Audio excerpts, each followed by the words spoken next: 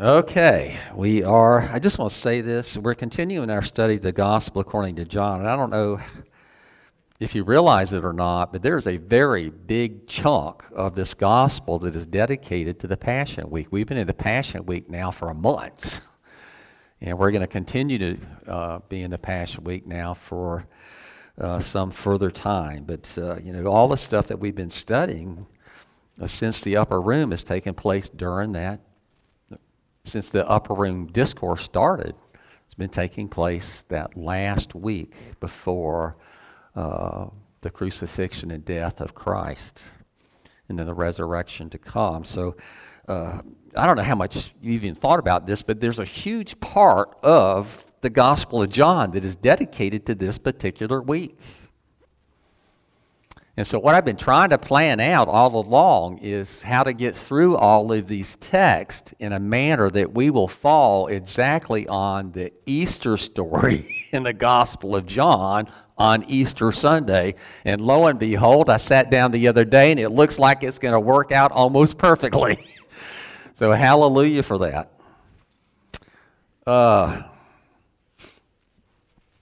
Okay, but we are in chapter 18. Beginning with verse 1 and we're going to read through. Hey, babe, can you get my little book out of my office that's got my sermon notes in it? Sorry. We'll read in our absence. I mean, I could do it without it, but I might linger too much.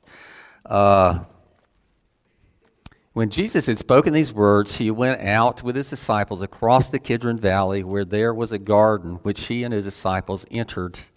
Now Judas, who betrayed him, also knew the place, for Jesus often met there with his disciples. So Judas, having procured a band of soldiers and some officers from the chief priests and the Pharisees, thank you very much, my dear. You're a godsend. Then Jesus, knowing all that would happen to him, came forward and said to them, "Whom do you seek?" They answered him, "Jesus of Nazareth." Jesus said to them, "I am he." Judas, who betrayed him, was standing with them. When Jesus said to them, "I am he," he drew back and fell to the ground. So he asked them again, "Whom do you seek?" And they said, "Jesus of Nazareth." Jesus answered, "I told you that I am he. So if you seek me, let these men go." This was to fulfill the word that he had spoken. "Of those whom you gave me, I have lost not one." Then Simon Peter, having a sword, drew it and struck the high priest's servant and cut off his right ear. The servant's name was Malchus. So Jesus said to Peter, "Put your sword into its sheath. Shall I not drink the cup that the Father has given me?"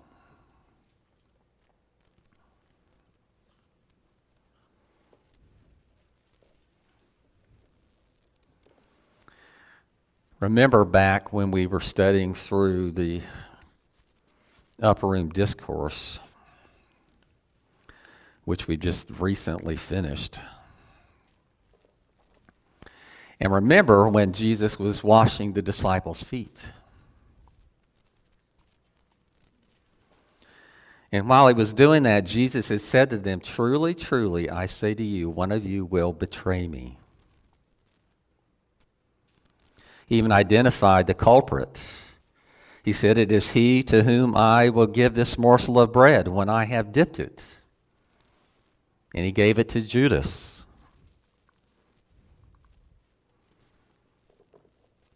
And we read then that after receiving the morsel of bread, he immediately went out. That is, Judas left. And it was night. Now, Jesus and the other guys have left the upper room also. And they've crossed the brook Kidron. And they've entered into the Garden of Gethsemane.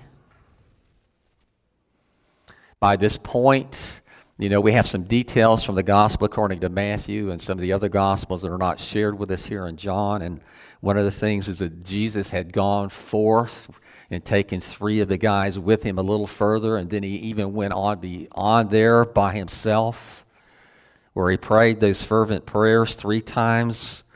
"My Father, if it be possible, let this cup pass from me. Nevertheless, not as I will, but as you will." That's all taking place at this point, obviously. So Judas now returns with a group. He's not alone. He is accompanied by a great crowd with swords and clubs.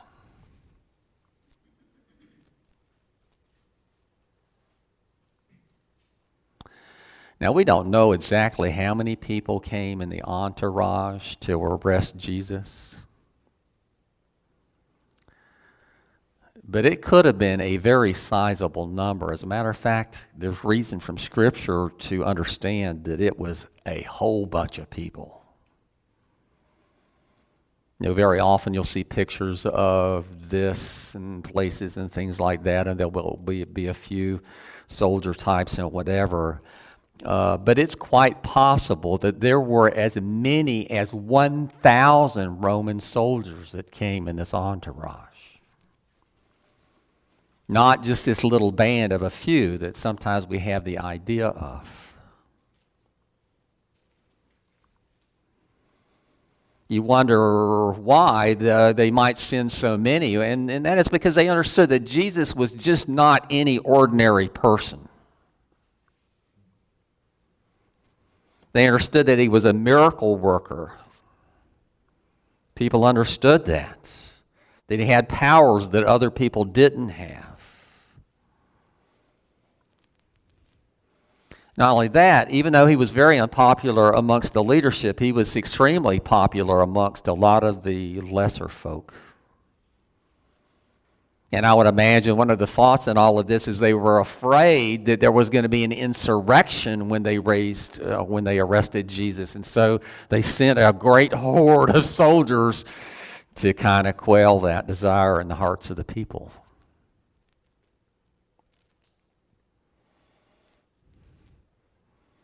Not only that, just as it would be in our day, if there was someone going around the land that was doing all these miraculous healings and doing other things like that, do you think people would hear about it? Do you think that people would want to come and see what was going on?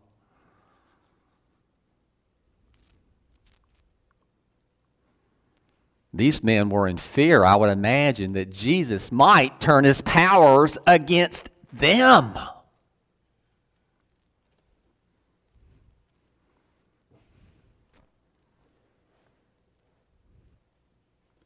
Jesus came to a place that was very well known by Judas. He had been there a number of times with Jesus. He knew where to find him. Jesus wasn't hiding from anyone.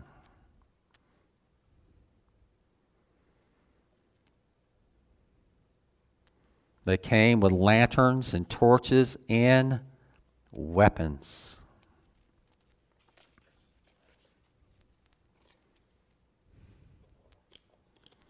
In other words, they were very well prepared to be resisted.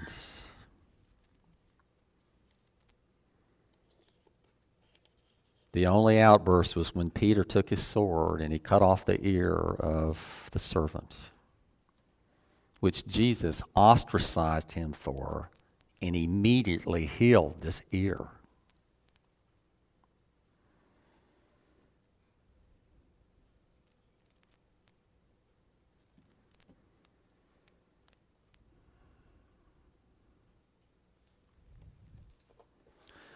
The Bible is full of stories of betrayal that go all the way back almost to the very beginning. Betrayal is a very big part of the Bible story. Betrayal is a very big part of human history. Now, we all understand as believers that it all started in the Garden of Eden when Adam and Eve betrayed, disobeyed the revealed will of God. See, the heart of sin is betrayal. Every sin is betrayal of God.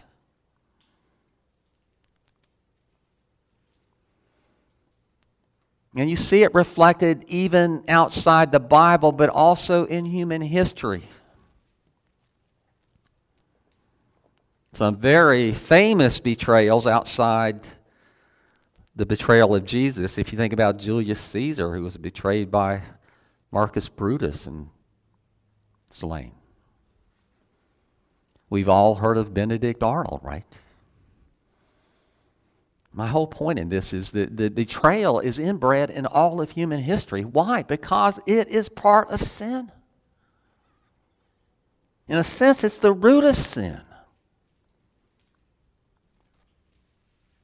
I think it's very important for you and I to understand that sin is many things, but one of those is an absolute betrayal of God. And what I'm telling you is this, is there is a heart of Judas beating in every one of us, even yet. That every time we sin, and particularly when we do it and we know we're doing it, it is an act of betrayal against God.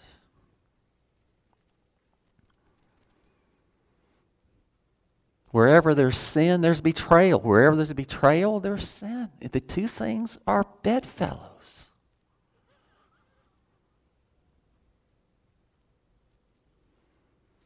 It would be hard, and I don't imagine anybody could do it, to come up with any kind of an injustice, any act that was so unjust as this particular one in the arrest and everything that takes place with Jesus. So it's a measure of the utter sinfulness of people.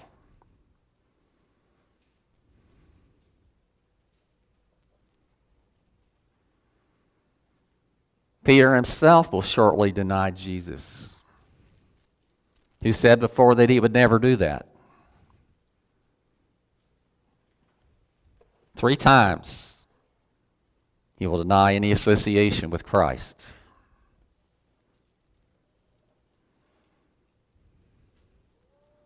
They will all scatter after the arrest.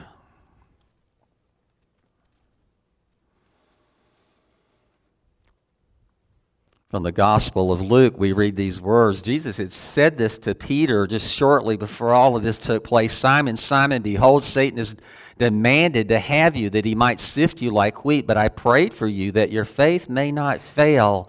And when you have turned again, strengthen your brothers.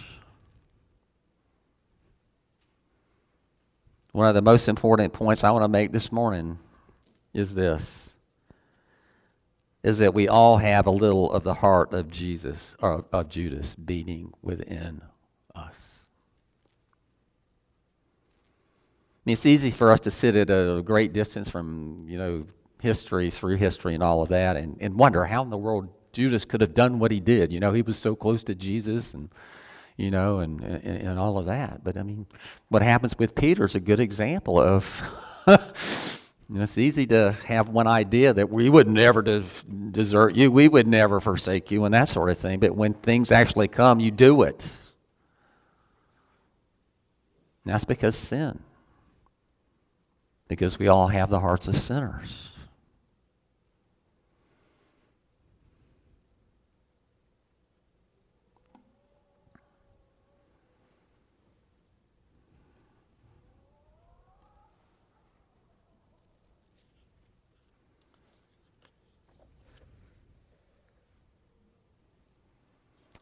John will later write in his first epistle,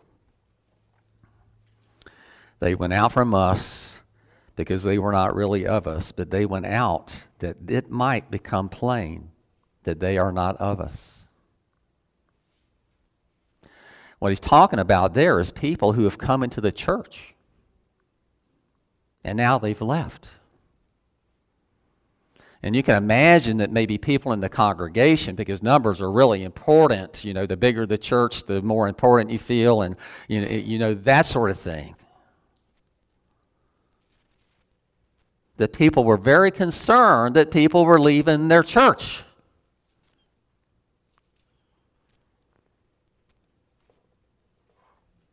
John made it very clear that there are people who will come and they will leave. They may go to another church, and that's okay.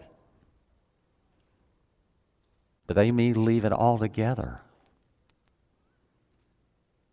And what John is saying there is it's God's way of gleaning,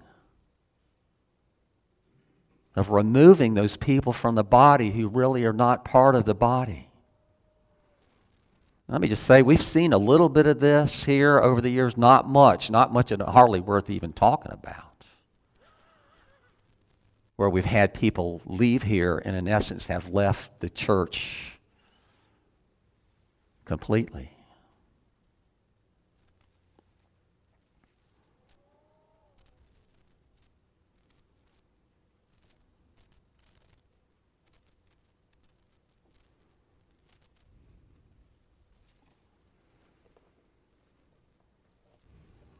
People leave churches. People leave the fold. And when they do that, what it tells you is they really were not of the fold to begin with. And that's a good thing. The hope is this, is maybe going back out into the world, and now they've got some knowledge and understanding in their head at least, maybe not in their heart, but it's in their head at least, that going back out into the world, it might turn them and drive them back to the cross of Jesus.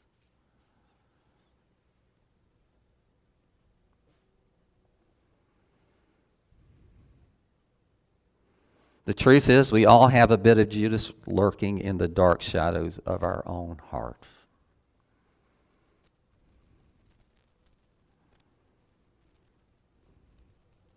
I tell you what, some things make me cringe, and one of those is when I hear some people say, I could never do that. It's not possible that I would ever do this, that, or the other. I cringe when I hear those words, because it could very well be that God will let loose the reins and let them see just what they really and truly are capable of yet doing.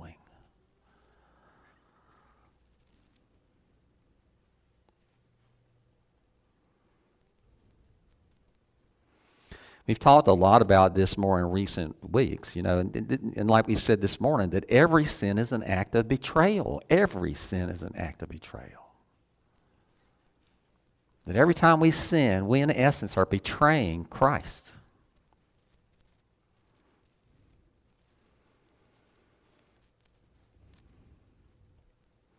And we've mentioned this a few times in more recent months, and that is this. There's a sense, very often we want to belittle the sins of believers and really blow up the sins of unbelievers. But there's a sense, because we are in the know and we have an understanding of God and His ways and that sort of thing, that when we sin, we should consider it to actually be worse than when an unbeliever sins. Especially when we do it knowingly. I mean, how many times in your life as a believer you done something and you hear this little voice in the back of your head saying, you shouldn't be doing that, you shouldn't be saying that, but you do it anyway. The truth is this, is there is a bit of the heart of Judas that still remains in all of us.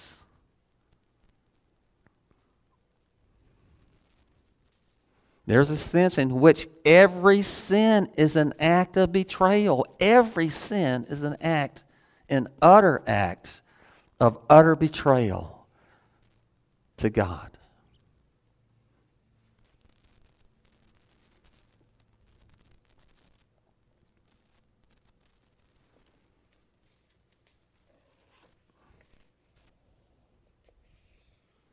I want to remind us this morning that our sins grieve God's heart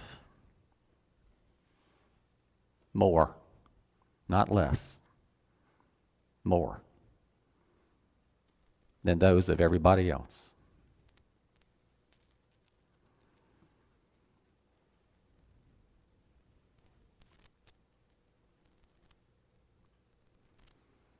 And I want to challenge us with the idea this morning that even though sin remains a part of our picture, it ought to be a fading away part. Slowly, maybe very slowly, but disappearing.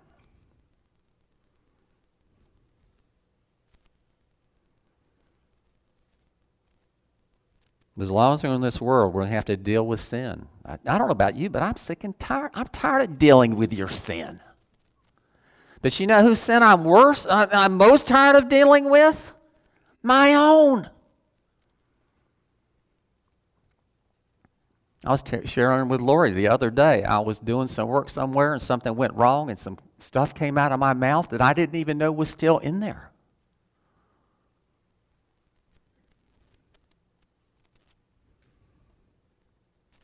I hate it. I hate it. When sin gets the best of me, which is a lot more often than most people would think.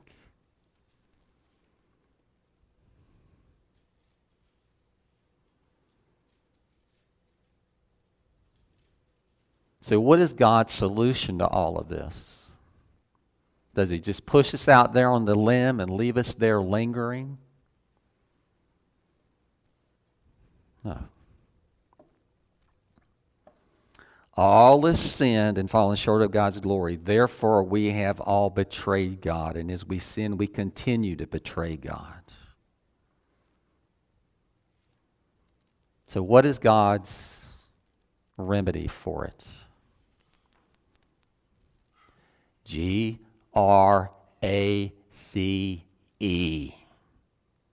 Grace. You are saved by grace through faith, and this is not of yourselves. It is the gift of God.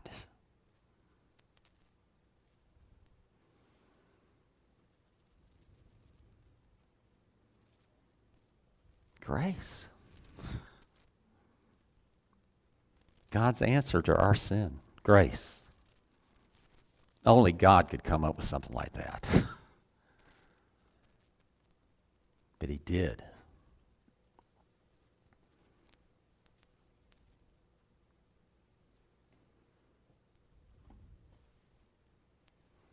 The truth is that Jesus needed grace. I mean, Judas needed grace, not Jesus. Judas needed grace.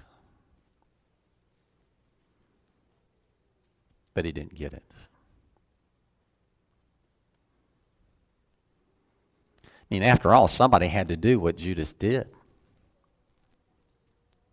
There had to be a Judas. But I just want to remind us this morning, the only thing God did there was he let loose the reins a little bit. He let sin get the better of Judas.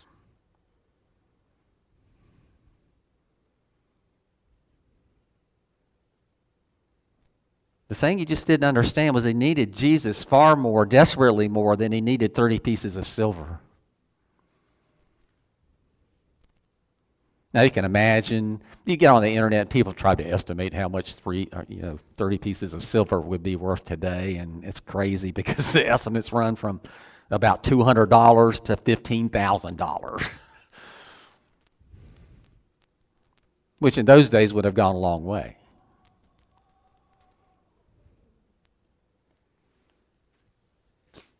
But we understand how money and wealth and riches have an appeal to the human heart.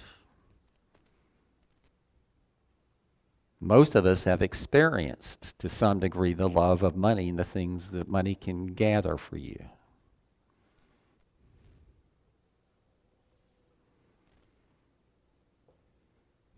Well, I want to remind us, too, that this was not his first infraction. That Judas was the one who was entrusted with he had the money pouch. He kept all the money for Jesus and everybody, from which money was spent to buy things that they needed. But we've already been told by the Apostle John that Judas made a habit of taking money out of it for himself.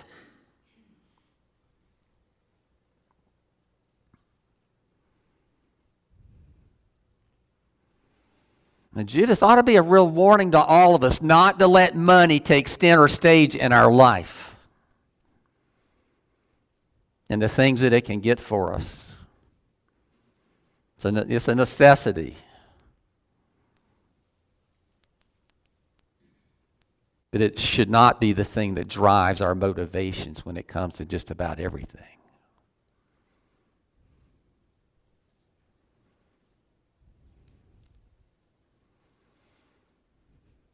Well, if you read from the other Gospels, Gospel of Matthew, for instance, you get the idea, because what happens is that there is some degree of remorse that takes place on the part of Judas after all of this takes place, and he takes the 30 pieces of silver and he tries to return them back to the priests in an effort to absolve himself of any wrongdoing, I would imagine. So, there was some degree of guilt that took place there. And the thing about it is they refused to take the 30 pieces of silver back. So he took them and he threw them in the temple.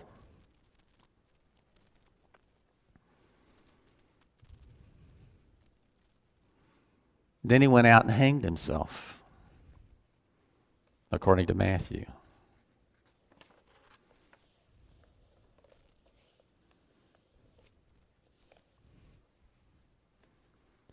There's been an ongoing debate now for the last 2,000 years in regard to the question of whether Judas is in heaven now with Jesus or Judas is in hell.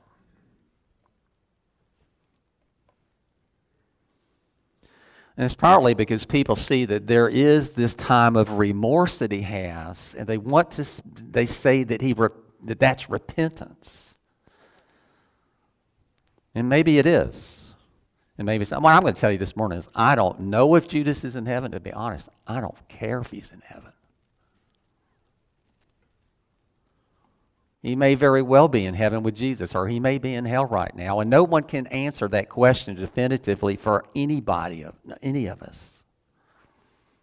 So avoid people like the plague who think they can make those judgments.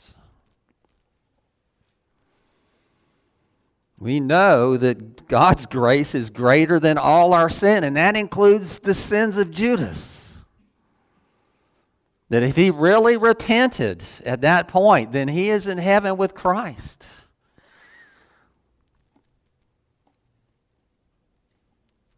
Of course, you could understand can you imagine being grieved to the point about something you did that you would actually hang yourself?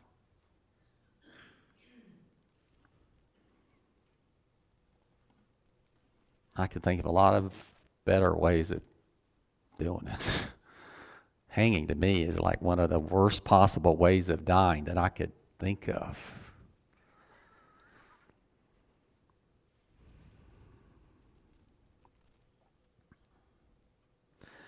But if someone who is so close to Jesus can fall away, where does that leave us? Very often we think it would be so much easier if I could just see Jesus with my eyes, or if I could just hear him with my ears. If I knew the reality of his presence, it would make it so much easier to continue to believe.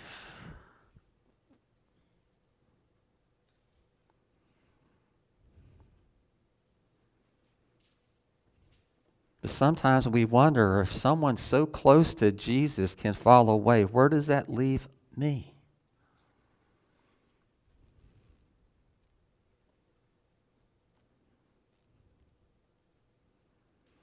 See, the problem with Judas is Judas's confidence was in himself.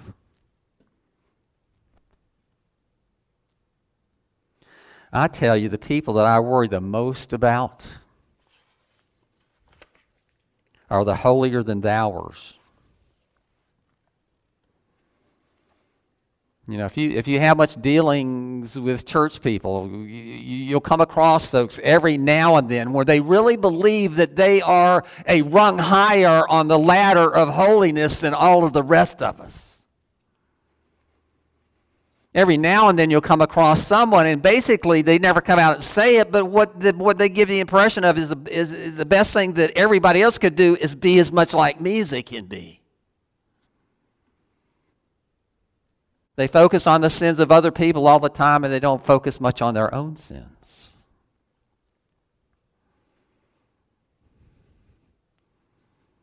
My fear for them is one of these days God's going to let loose the reins and let them see just what they really are capable of doing. You would be shocked at what you could do. You don't even believe it. The reason you don't is because God has a hold of you and He's restraining you by His grace.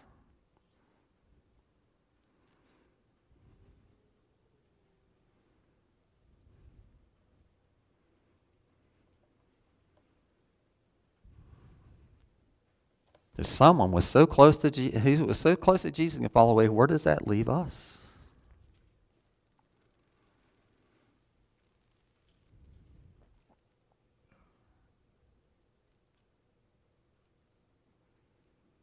Well, we have the Word of God to help us. Paul will later write in 1 Corinthians chapter 10, verse 13, no temptation has overtaken you that is not common to man. In other words, when you're tempted, you're not experiencing something that other people haven't. You're not in an exclusive club all by yourself. God is faithful, and He will not let you be tempted beyond your ability, but with the temptation, He will also provide the way of escape that you may be able to endure it. Confidence in Him, not in me.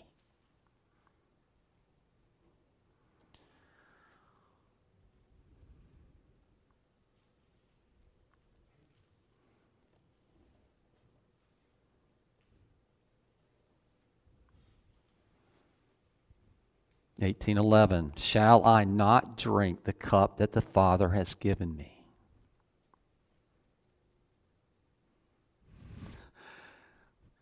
There's a sense in which they're tempting Jesus to sin at this point. The people around Him who care about Him,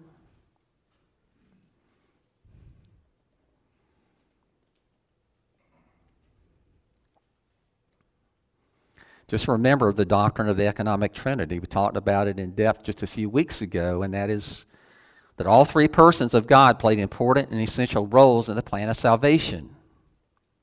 Each was bound to do his part. The Father elected those who would come to salvation to salvation. The Son lived to gain our salvation, and He died to pay the penalty for our sins. He submitted Himself willfully to the will of the Father.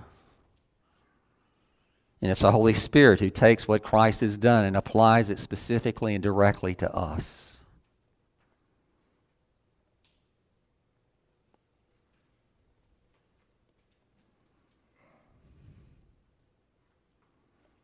I mean, I don't want to make too much of this morning, but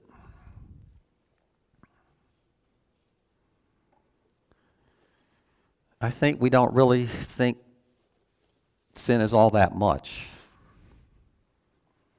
that it's all that bad, especially our sins.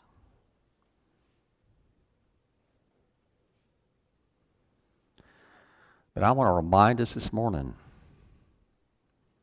that even those sins that we consider to be trivial little things amount to nothing other than cosmic rebellion against God.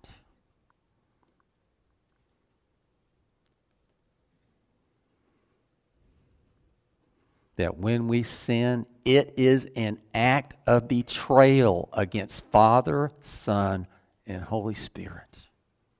May seem to be a really little thing to us, but it's not to them.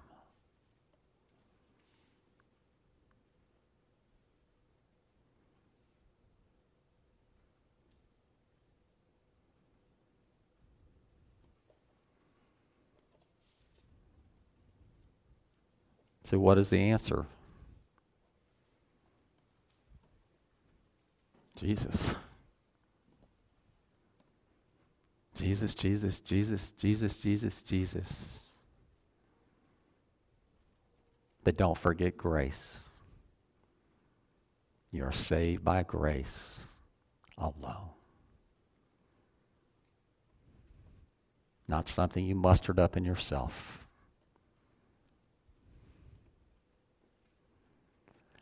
That's the only thing that separates you from Judas Iscariot.